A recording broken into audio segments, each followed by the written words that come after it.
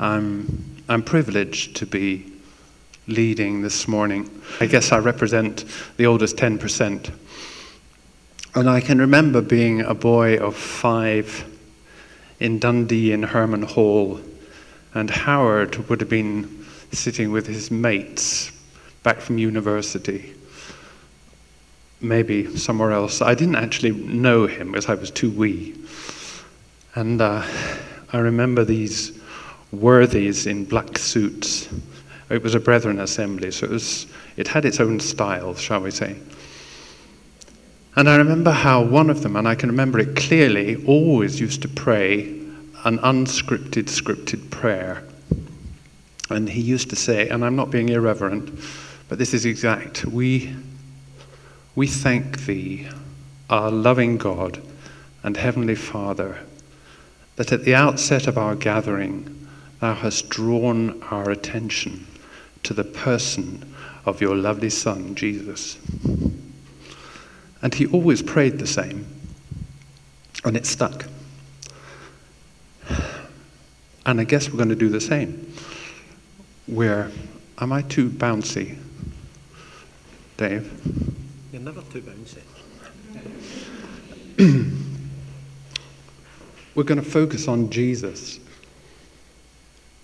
It's such a big thing when we've done this so many times before. I worked out that I'd done it 2,000 or 3,000 times the other day. My grandson would actually give me an exact number.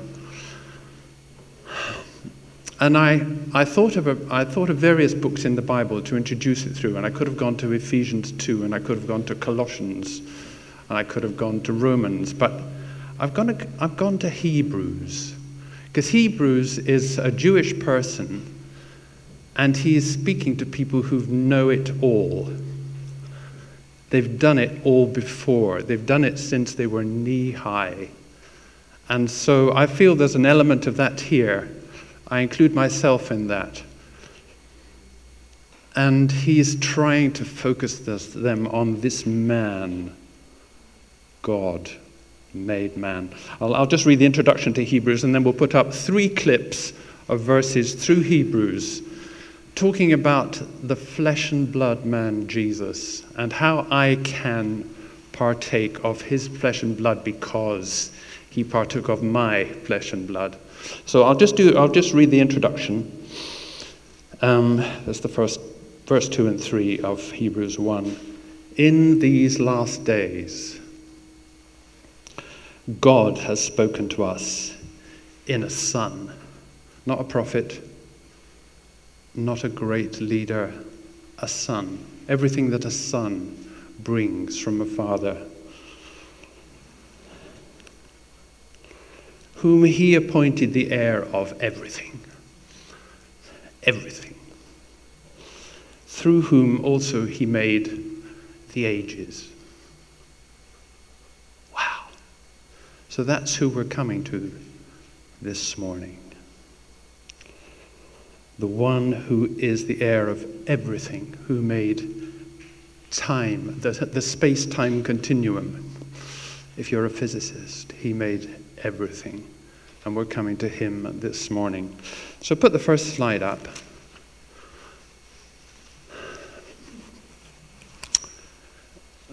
This is the first one that came to me. First of all, this God made man takes on our flesh and blood. We've come here this morning to take part of his flesh and blood. But first of all, he took ours. This is chapter 2. Since the children, that's us. I like being described that way. Since the children share flesh and blood, he himself, he didn't send somebody, he himself also took part in the same humanity, the same dust from the ground that he breathed life into.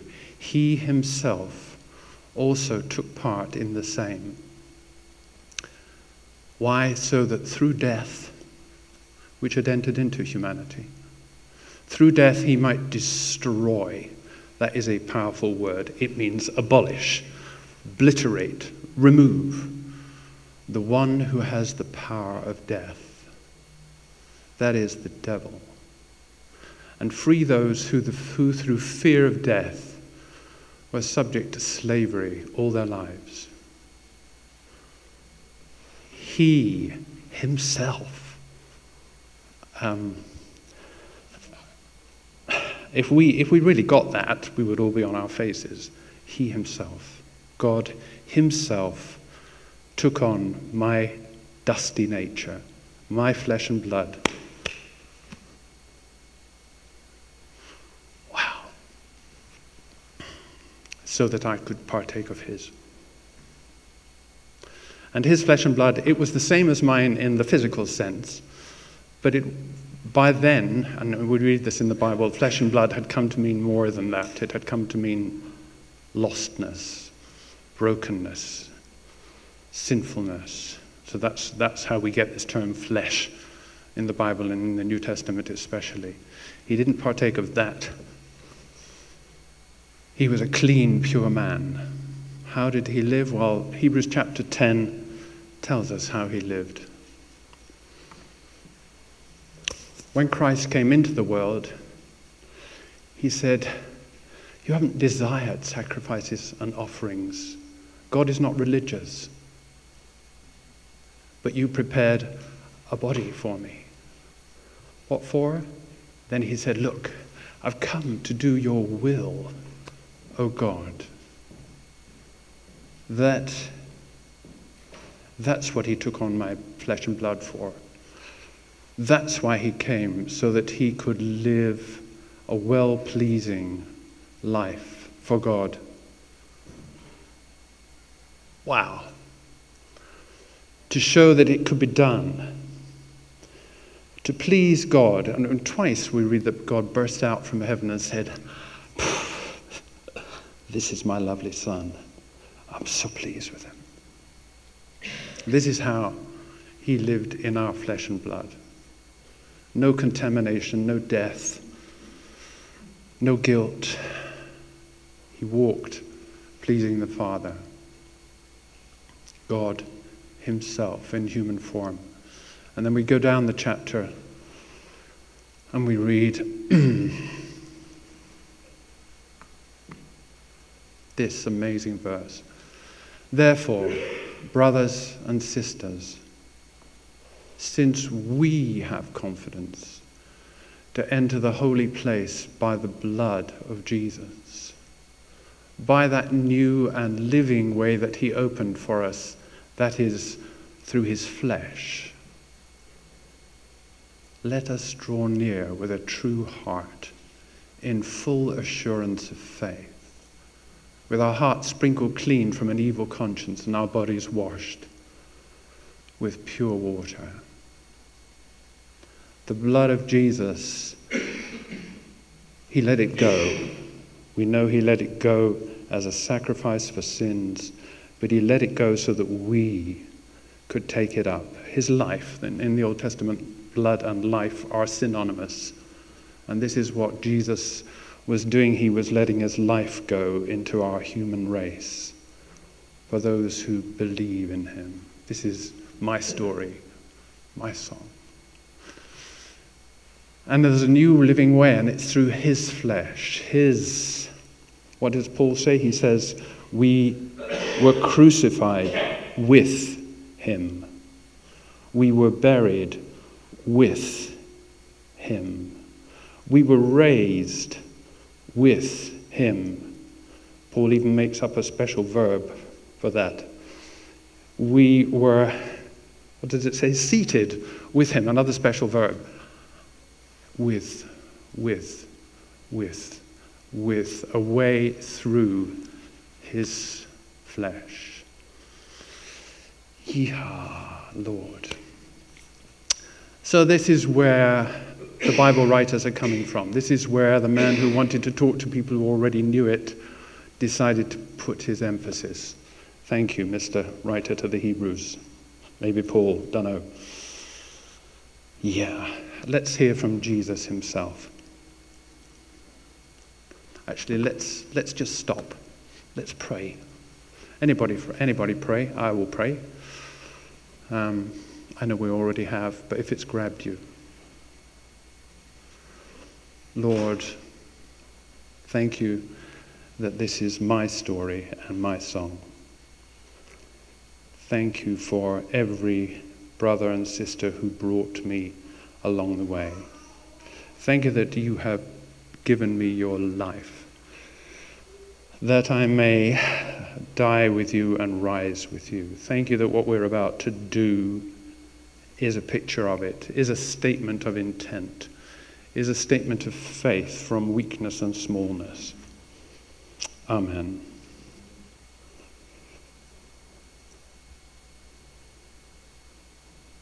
Don't worry if you don't pray, it's fine.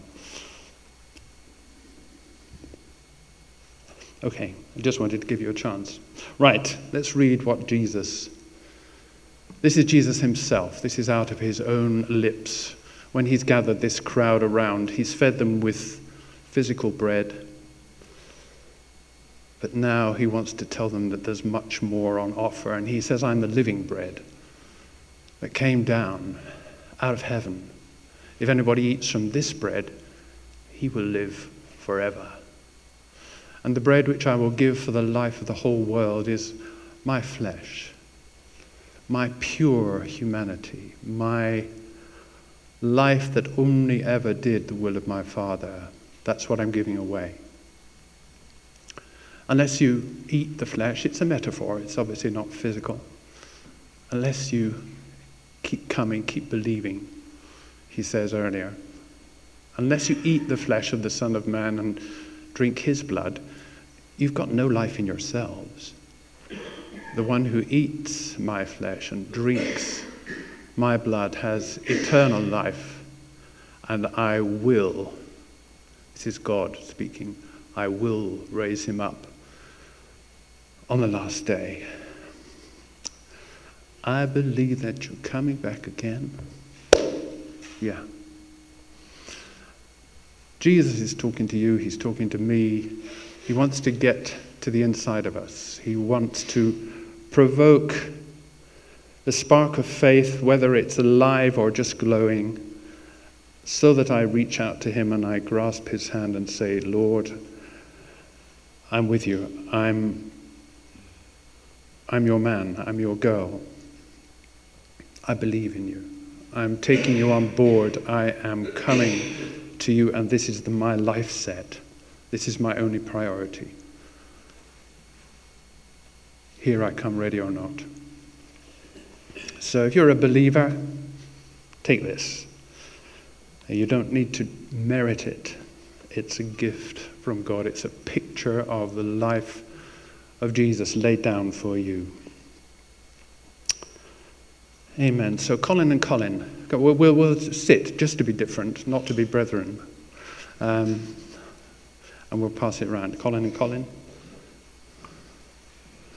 Where's he? There we go.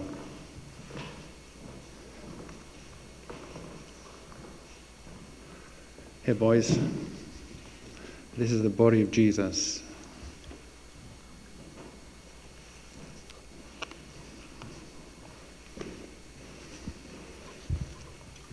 Okay. So just pass it round. If you don't want to take it, that's fine. Pass it on.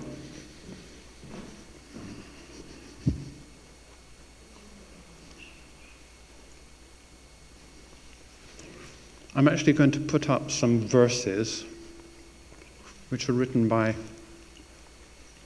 Charles Wesley. Sorry, Rich, can we do it this way? When I was about 21, I was in a bit of a crisis with faith because I was having to move from being a child and to an extent a second-hand believer. I was in there as much as I could, but I wanted to be really in there. And Charles Wesley really got me when I was a student. And some of his hymns are very powerful, so I'll just let this one scroll through. You might think, Ian, you have got a very funny mind. But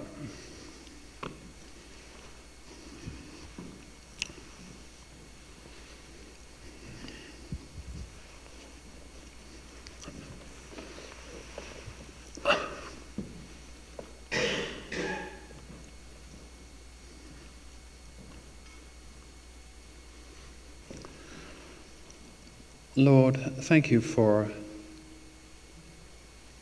making this symbol real for your disciples at your point of maximum pressure. Lord, the night before it all happened, Lord, we thank you that the Bible says that having loved your own, you loved them all the way. And you only thought of them. Lord, this is who you are. This is where you're coming from. We love you for it. We thank you that this for you was pain. It was separation. It was darkness.